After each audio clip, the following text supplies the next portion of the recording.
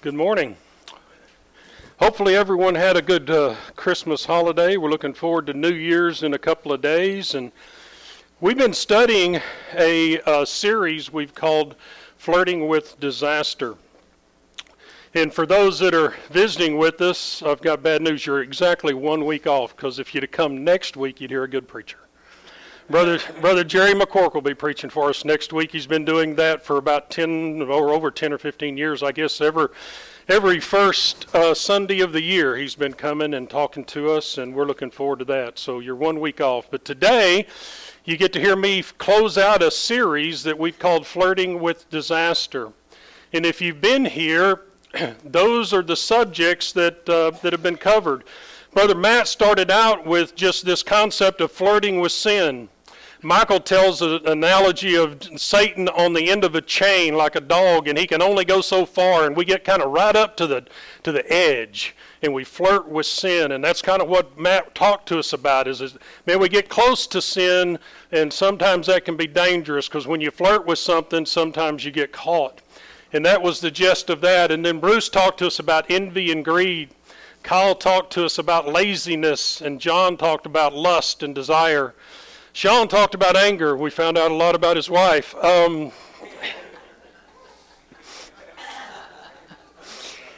That's not gossip. I mean, we were all here. And then Michael talked about pride, and we all found out that we probably all have a little bit of a pride problem. Some of us more than others. And then Jeremy talked about dishonesty last week, and this week we're going to talk about slander and gossip. Now, when I first put this together, this is typically something that we blame on the women. We say the women are gossipers, right? That's been the stereotype in America. But I can tell you, as I put this sermon together and I began to think about it, and I began to put it together and think about it while I was at work and think about over the time, I can tell you that men are just as good at this as women are.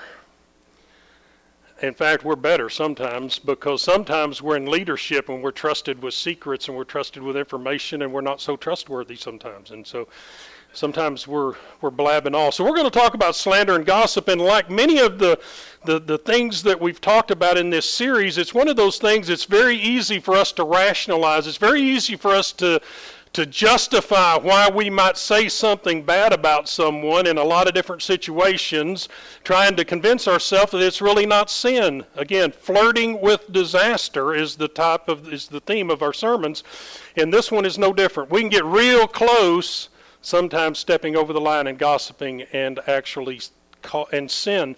And I can tell you that this is a sin that ranks way up there. We don't normally rank sins, or maybe we do in our minds sometimes. We think about murder, and we think about, and we say, man, those are bad sins. Those are sins. Those are A+ sins. Well, this one's listed with a pretty nasty list of sins as well, and we'll go through and we'll talk about that. You already know the name of the study today, so this little riddle probably won't be that hard for you to solve. But I found this on the internet. I have no respect for justice. I maim without killing. I break hearts and ruin lives. I am cruel and malicious and gather strength with age. The more I am quoted, the more I am believed. I flourish at every level of society. My victims are helpless. They cannot protect themselves against me because I have no name and no face. To track me down is impossible. The harder you try, the more elusive I become. I'm nobody's friend. Once I tarnish a reputation, it's never the same. I topple governments and ruin marriages. I destroy careers and cause heartache and sleepless nights. I wreck churches and separate Christians. I spawn suspicion and generate grief, make innocent people cry on their pillows. Even my name hisses. Who am I? And of course, I am gossip. And so when you think about that characterization of gossip, that's a pretty rough characterization. I tear up churches, I ruin friendships, I ruin marriages, I topple governments. And I can tell you that gossip is just that powerful. And that's one of the reasons that it makes a list with some pretty bad sins that we'll go over. So just some definitions real quick. Because in the Old Testament, in the New Testament and Old Testament, a lot of times it doesn't use the word gossip. In fact, it doesn't use the word gossip, but it uses words that mean gossip. One of them is whisperer in the New Testament, and that's the original Greek that it was written in, and that's the pronunciation of it. I'm not going to try. But it means a secret culminator. Now, that didn't help me a lot because I didn't know what a culminator was. But a culminator makes false or defamatory statements about something. There's also a word in the New Testament that's called backbiter. And again, the Greek and the Greek pronunciation means talkative against. That is a slanderer. In the Old Testament, there's 3 words. Whisperer again. There's the Hebrew word, means to murmur, to speak against in a low tone, to whisper, backbite, slander, talebearer. It uses the word slander, and it actually uses the word talebearer. Again, all of those are very similar in their nature, and they are the subject of our study this morning. So you may see a verse that says whisper. You may see a verse that says backbiter. You may see a verse that says slander. You may see a verse that says talebearer. Know that we're talking about the same general sin, and that is to speak badly about someone, to carry something, to propagate some negative statement about someone, to make a false or defamatory statement. So having done that, let's think about what's the trouble with gossip. We read that list, or we saw that puzzle or that riddle from the internet, but what's the trouble with gossip? Well, number one, it's hard to control, and it's incredibly destructive. We got that from the riddle, right? It says, I topple governments, I destroy marriages, I break up churches, I do. It's incredibly destructive, it's hard to control. James 3, just talking about the instrument of gossip, which is our tongue, says the tongue is a fire, a world of unrighteousness. The tongue is set among our members, staining the whole body, setting on fire the entire course of life, and set on fire by hell. That's pretty rough. It's a pretty tough description of this thing that we've got in our mouth that we can do good with or we can do bad with. It's also the characteristic of unbelievers. So we'll talk about this a little bit more, but in Romans chapter 1, in verse 29 and 30 through 30 there, it talks about people that had become so sinful that God gave them up to a reprobate mind, it calls it in the old King James Version. Guess what those unbelieving sinners were doing? Slandering and gossiping. We'll see that in a minute. It's incredibly destructive, and it's hard, and it's also the characteristic of unbelievers. It tells us that unbelievers are the ones that do those kinds of things. And that's what I just said. The third thing is that gossip typically, not always, spreads falsehood. Most of the time, we don't do the due diligence of trying to find out whether something's factual or not. We just like to repeat it because it's good, dirty gossip. We don't go, hey, I wonder if that's true, before I repeat it. And we'll talk a little bit about that in a minute too. Therefore, having put away falsehood, let every one of you speak the truth with his neighbor, for we are members one of another. So Ephesians 4 says we need to make sure that we speak the truth, and gossip typically is spreading falsehood. And we already understand from the riddle that gossip separates friends, and I put and churches because I've seen people leave churches, and I've seen churches actually divide and split over gossip and things that people thought. Proverbs puts it this way very clearly: a dishonest man spreads strife, and a whisper separates close friends. Man, that right there ought to be enough reason for any one of us not to want to gossip. Gossip separates close friends. It just does. If you start saying bad things about people and they find out about it, they're no longer going to be your friend. I want to talk about some misconceptions about gossip. So we talked about the trouble. We're going to talk about the misconceptions. Then we're going to talk about how do we fix it if we're the gossiper. Then we're going to talk about how do we fix it if someone else is trying to gossip to us. In between there, we'll have a little bit of a warning verse. We'll go back to Romans and we'll read the verse that we've already talked about. So, misconception. It isn't gossip if it's true. Is that true or false? Yeah, it's false. I saw some of you mouthing false. It doesn't matter whether it's true. If you're propagating something negative thing about somebody, that's gossip. That's slander. Now, I don't know legally, Kyle, the definition. I've always heard if it's true, you can't get sued for slander. But I've also heard people getting sued for slander when in fact, what they were saying was true. So I don't know legally, but I know in God's mind, it's a sin.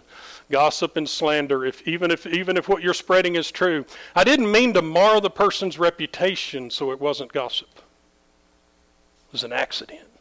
Am I okay? If you accidentally shoot somebody, are you okay? If you accidentally run over somebody with a car, now you might get a lesser sentence, but you're still going to prison. It's not okay if it was an accident. And that's one of the reasons that James talks so much about the tongue in the book of James. It's still sinful. This is how we start to rationalize and justify gossiping about somebody. Oh, I didn't mean to hurt her. I didn't mean it. It's an accident. I just accidentally said it. A lot of these become rationalizations. I don't want to gossip, but I want you to know. Very similar to the next one, which says, I need you to know. I think all of these are obviously not okay. And the question is, does the hearer really need to know all of the baggage and the dirt about some other member? Or we're talking about the church here. But at work, it doesn't matter. This concept of spreading bad, negative stuff, it's just not right. It's not what Christians need to do. Go talk to the brother that sinned against you. Don't tell other people. In fact, we'll talk about that. That's very clear to us in Scripture in Matthew chapter 18. And we'll talk about that in a few minutes when we talk about how to fix some of this stuff.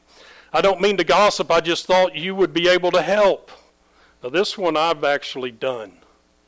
I've talked to somebody else about somebody because, in my mind it's like, hey, you'll be able to help. But really, when I started thinking back and I looked and I dug deep, I was just gossiping. I didn't care necessarily whether that person helped or not.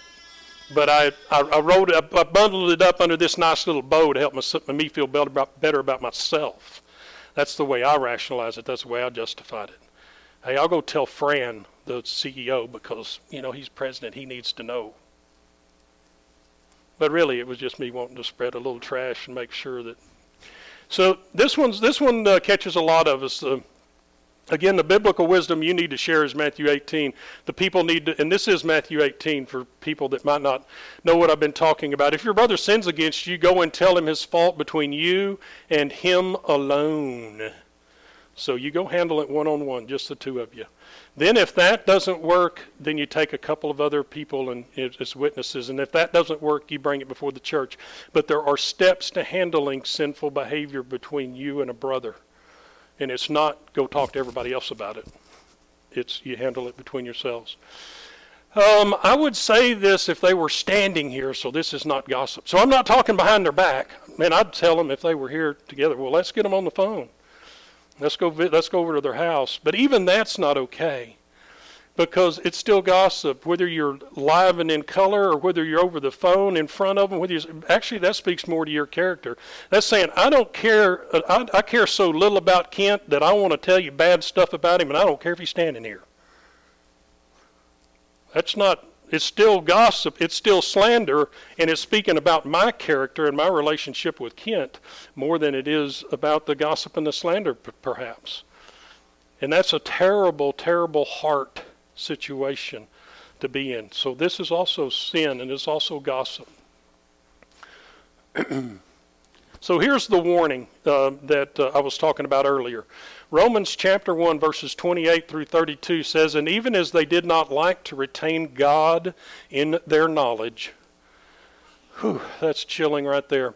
God gave them over to a reprobate mind to do those things which are not convenient, being filled with all unrighteousness, fornication, wickedness, covetousness, maliciousness, full of envy, murder, debate, deceit, malignity, whisperers, backbiters, haters of God, despiteful, proud, boasters, inventors of evil things, disobedient to parents, without understanding, covenant breakers, without natural affections, implacable, unmerciful, who knowing the judgment of God, that they which commit such things are worthy of death, do not only do the same, but have pleasure in them that do them. So this list of sins, this list of terrible bad behavior, the Bible says, the Roman writer says, people that do these things are worthy of death. Whisperers and backbiters, gossipers and slanderers, are worthy of death. Not only are they worthy of death, which is what we just looked at, but it also talks about other people that have pleasure in them that do them. So this not only talks about the people that is doing those sins, a la gossipers and slanderers, but it talks about people that are just standing there, can't wait to hear something. Can't wait to hear the gossip or the slander. I take pleasure in just standing there and listening to all of the negative things about my brothers and sisters, or about the people I work with, or about the people at school, for some of you younger fellas that are in school. So that's the warning. That's the warning in Scripture that says, man, you want to engage in this kind of stuff, worthy of death. And I got to thinking about gossip, and I got to thinking about Jesus. And I was going to take this lesson in a whole nother way, where we just kind of followed the life of Jesus all the way to the cross and looked at gossip and slander as it was going on. But I had so much information to try to pour into this thing that I kind of consolidated that to one slide here. Jesus in his ministry in John chapter 11, he's been traveling around, and he gets word that his friend Lazarus is sick. And then as he's getting closer, he said, hey, we need to go see Lazarus. Lazarus is sick. And he's getting closer, he gets word, and he tells his disciples, Lazarus is asleep. And they say, well, that's good that he's asleep, and Lazarus is dead. That's what he meant. He'd gone to sleep permanently. He's dead. So he travels back, and he gets there, and the sisters are all upset because they said, Jesus, if you'd have been here, you'd have been able to save him. And so Jesus goes in and he raises Lazarus from the dead. And there was a couple of reactions to that whole thing. In verse number 45, some believed. In verse number 45 there in chapter 11, it said some believed. Guess what others did? Some went and told the Pharisees. They went and gossiped about what had happened. Guess what the Pharisees did? Verse 53. Plotted to put Jesus to death. It all started with gossip and slander.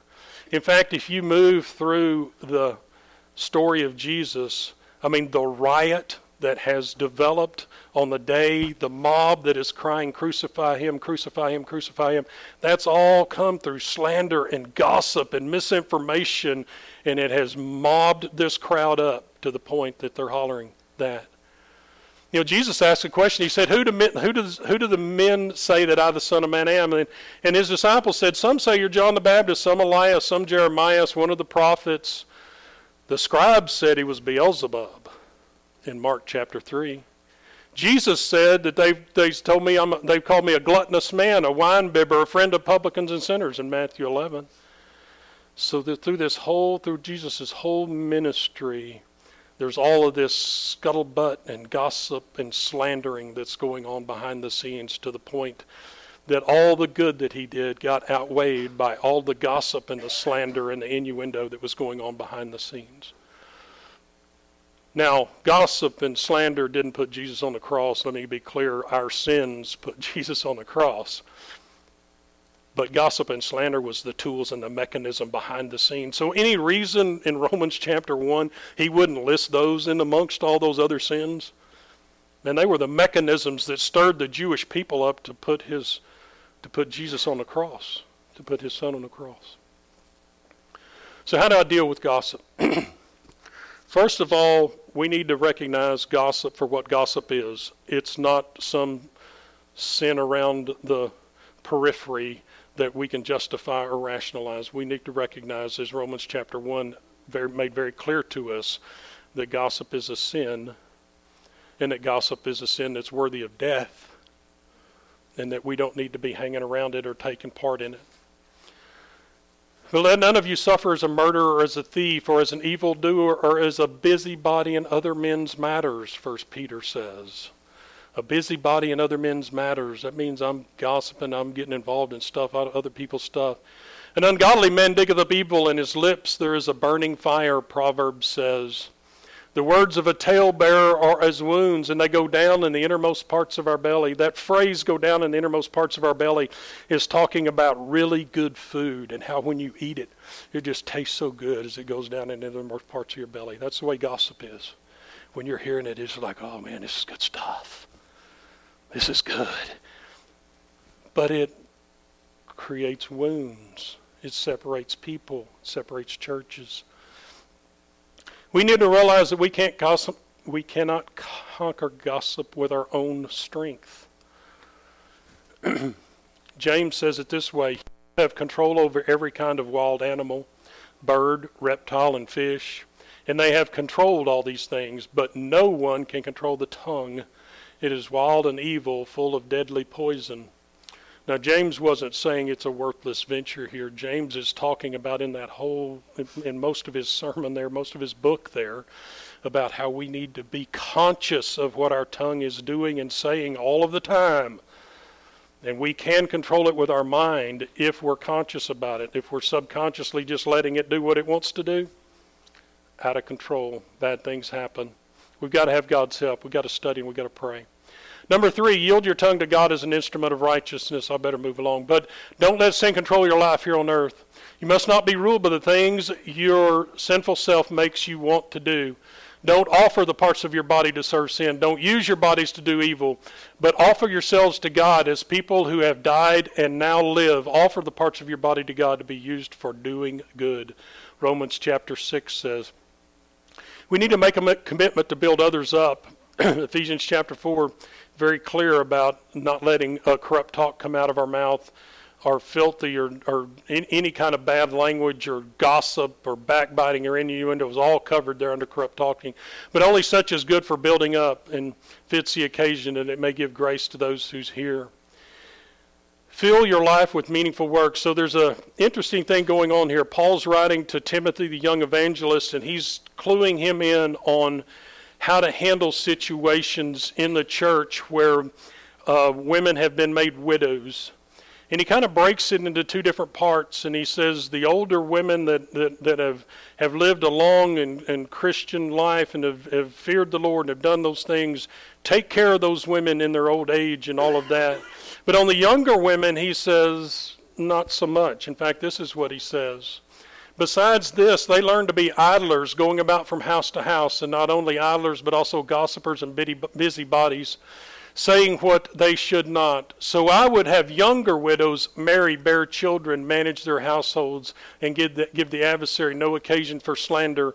What he's saying here is if a young woman has become a widow, she needs to be focused on other things. She needs to be focused on building a home, finding her a husband, getting married, building a home. In other words, filling her life with meaningful work, not going house to house and talking and gossiping and everything else with all of her friends. She needs to get focused on doing meaningful work. And that's another thing that we can do. So that's not just to women there. That's to all of us men as well. If we've got idle time and we use that idle time and we fill it with gossip, put something in there that's worthwhile, that's meaningful. Put a Bible study in there. Put a visit to the widows in there. Put a whatever. Fill it up with something that's meaningful Christian work, regardless of whether you're a man or a woman. He was addressing the women there particularly, but it's applicable to all of us. Examine your motivators for sharing the information. This is the critical, but probably the most hard thing to do, is to consciously decide what it is that you're about to say, not just say it. Because in the conversation gets going, and we're like, oh man, I got a juicy one here. I'm about ready to throw it into the dialogue pool. Do I need to share this information about this person? And need should be capitalized, underlined, in yellow, bold, whatever. Need, not want. Do I want to share it? Oh yeah, because that's James. That's the tongue. That's the stuff it's talking about in Romans 1. I want to share it, but do I need to? Is it to make me look good or the other person look bad? Am I trying to get people on my side of an issue? This happens a lot. We start rallying support for an idea or a concept, especially in a business. This happens. I've see this happen at work when there's two ideas kind of floating around and two people are trying to figure out, okay, here's a couple different ways to solve a problem, so let me go rally support. Am I trying to make myself look good for being in the know? And this one is applicable. I call this the leadership pitfall. And so if you're in leadership here in the church, listen. If you're in leadership in your home, listen. If you're in leadership at work, listen. Doesn't matter whether you're male or female.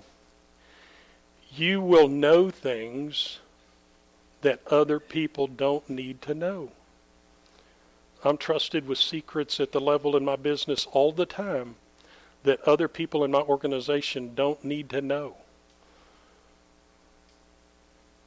Leaders, wives of leaders, you'll know stuff. You'll know stuff that doesn't need to move around in the church. As leaders in your business, you'll know stuff that doesn't need to move around in the church or at work. As leaders in your home, you'll know stuff that doesn't need to move around in the home.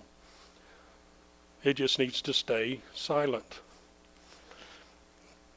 I had a friend that I worked with that as he moved into leadership, he was 2 or 3 years behind me at work, moving into what I would call executive leadership or senior management, however you want to put it. And he would come to meetings and we would talk about stuff like, hey, what are we going to do with health care? What are we going to do with 401k match? What are we going to do? All this high level stuff and we're debating it back and forth, all these different decisions we've got to make at the executive level. And a week after the meeting, people would start coming up to me going, hey, I heard y'all aren't going to match the 401k. Oh, really? Where'd you hear that? Well, as this young leader, he'd come out of there all puffed up because it was, it was his first time to be in executive management. He was in the know, and to show how powerful he was, he'd let you know what it was he knew. So I had to sit him down and said, hey, man, power's in the knowledge. Once you've let the information out, they know as much as you do. You're no longer in power. There's things that that just don't need to be told yet. There's a message. It's got to be put out in such a way that makes sense. The reason we weren't matching 401k is because we didn't want to lay off 35 people. Now that's a different message than, hey boy, we're just not going to match the 401k. No, but you're going to get to keep your job. Which one you want? You want us to match 401k and you're unemployed? So sometimes there's a method to the madness, and leadership and people know things that don't need to be thrown out there. Refuse to listen to those that want to spread gossip. Whoever goes about slandering reveals secrets, therefore do not associate with a simple babbler. That's the ESV version. I read that in about 6 different versions. I just like this one the best. Simple babbler. Don't associate with them. Very much like Romans chapter 1, right? Don't associate with those that are doing it either. Very simple warning. For lack of wood, the fire goes out, and where there is no whisperer, quarreling ceases. So gossip is the fuel, just like wood is to a fire. We had a big fire at the farm this week. We had so much trash we had to burn it all. So we had this big fire, and it would die down, and Kat came out and she said, hey, I've got one more bag of trash. What do you want me to do with that? And Zach said, just go throw it on the fire. And she threw it on the fire, and we had another big fire again. It had died way down, but she put more fuel on the fire, and it sprang to life again. Gossip is the same way. You stop it, the quarreling ceases. You keep doing it, and you build up the quarreling. You build up the bad will. Slander and gossip is the fuel to the fire of quarreling and not getting along. So dealing with gossip and others real quick. So somebody comes to you and they go, hey, I need to tell you something. Okay, why do you need to tell me this? You need me to be involved in the solution? Are we in the second step of Matthew chapter 18? You've already gone and handled it one-on-one, and that didn't work, and so now you're coming to me, and we need to go 2 or 3 of us as witnesses to handle it? Is that why you're telling me? Okay, that might be okay. Because if it's none of my business, somebody's approaching me and it's none of my business, then I need to tell them to go handle it like Matthew 18 said. Go handle this one-on-one with the person. If that doesn't work and you still need help, then come back. I'm available. Where did you get your information? Now, some of these others are just kind of maybe ways to turn the table on the situation. Where did you get your information? My brothers and sisters, some members of Chloe's family told me that there are arguments among you. Paul, writing to the 1 Corinthians, Chloe's family had told him of some situations going on there in 1 Corinthians. And he says, hey, Chloe's family told me, and I want to address this with you one-on-one. Now, I don't know the particulars of did Chloe's family go and try to address it first? I don't know. But here, there's a concept here, and we'll talk about it in just a minute. Paul is very clearly telling them where he got the information. He's not saying, hey, I heard you guys are quarreling over there. He's saying, no, I've got a source. I'm telling you the source, and here's the problem. Have you gone to those people directly involved? Matthew 18 talked about that. Have you personally checked out all the facts? The first person to speak always seems right until someone comes and asks the right questions, according to Proverbs 18. A peer group with other leaders of other organizations, and my chair, the guy that facilitates the meetings that we have once a month, just wrote a book that says The Power of a Great Question. And he's got 1,000 questions in there that you can ask in various different situations to try to get at the root of the problem. The first person always seems right until someone comes along and asks the right questions. So if you personally checked out the facts, can I quote you if I check this out? Remember Paul's approach? So these are just some ways that you can kind of put a hand up to someone that's coming to you to talk about gossip. I want to close with this statement, or this deal in Psalms chapter 15. In fact, I think this is the entire chapter of Psalms. I think it's only 5 verses. A song of David. Lord, who can live in your holy tent? Who can live on your holy mountain? Only those who live pure lives, do what is right, and speak the truth from their hearts. Some people don't say bad things about others. They don't do things to hurt their neighbors. They don't tell shameful things about those close to them. They hate those who fail to please God and honor those who respect the Lord. If they make a promise to their neighbor, they do what they promised. If they loan money to someone, they don't charge them interest. And they refuse to testify against an innocent person, even if someone offers them money to do it. Whoever lives like this will always stand strong. So, as we close out this whole series, and we close out the sermon on slander and gossip this morning, call you to live honorable lives. Call you to live a life that's worthy to be on the mountain with God, to live in His tent, as they put it there, as David put it there in Psalms. Gossip it's a sneaky thing, and never be afraid to catch yourself in midstream and go, nope, man, I apologize. I don't have any right to be talking about this, and just call it quits and move away from it. Never be afraid to throw up your hand and say, I might not be the right person to talk to about this. Have you talked to the person first? And never be afraid to just walk away from it. If it's going on and you can't stop it, then remove yourself from it. There will probably be applications on this afternoon. I don't know. I threw up a lot of good stuff there that we could build off of and think about and talk about this afternoon, and maybe make personal applications in our lives on situations where we've been involved with gossip. But this morning, the church stands ready to help you if you need help, if you'd like the prayers of the church. If you've been properly taught, you'd like to obey the Lord in baptism this morning, we can fill up the baptistry. It'll take us a little time, but we can get water in there. We can have a baptism today. That'd be awesome. We would be glad to serve you if you let your wishes be known while we stand and sing.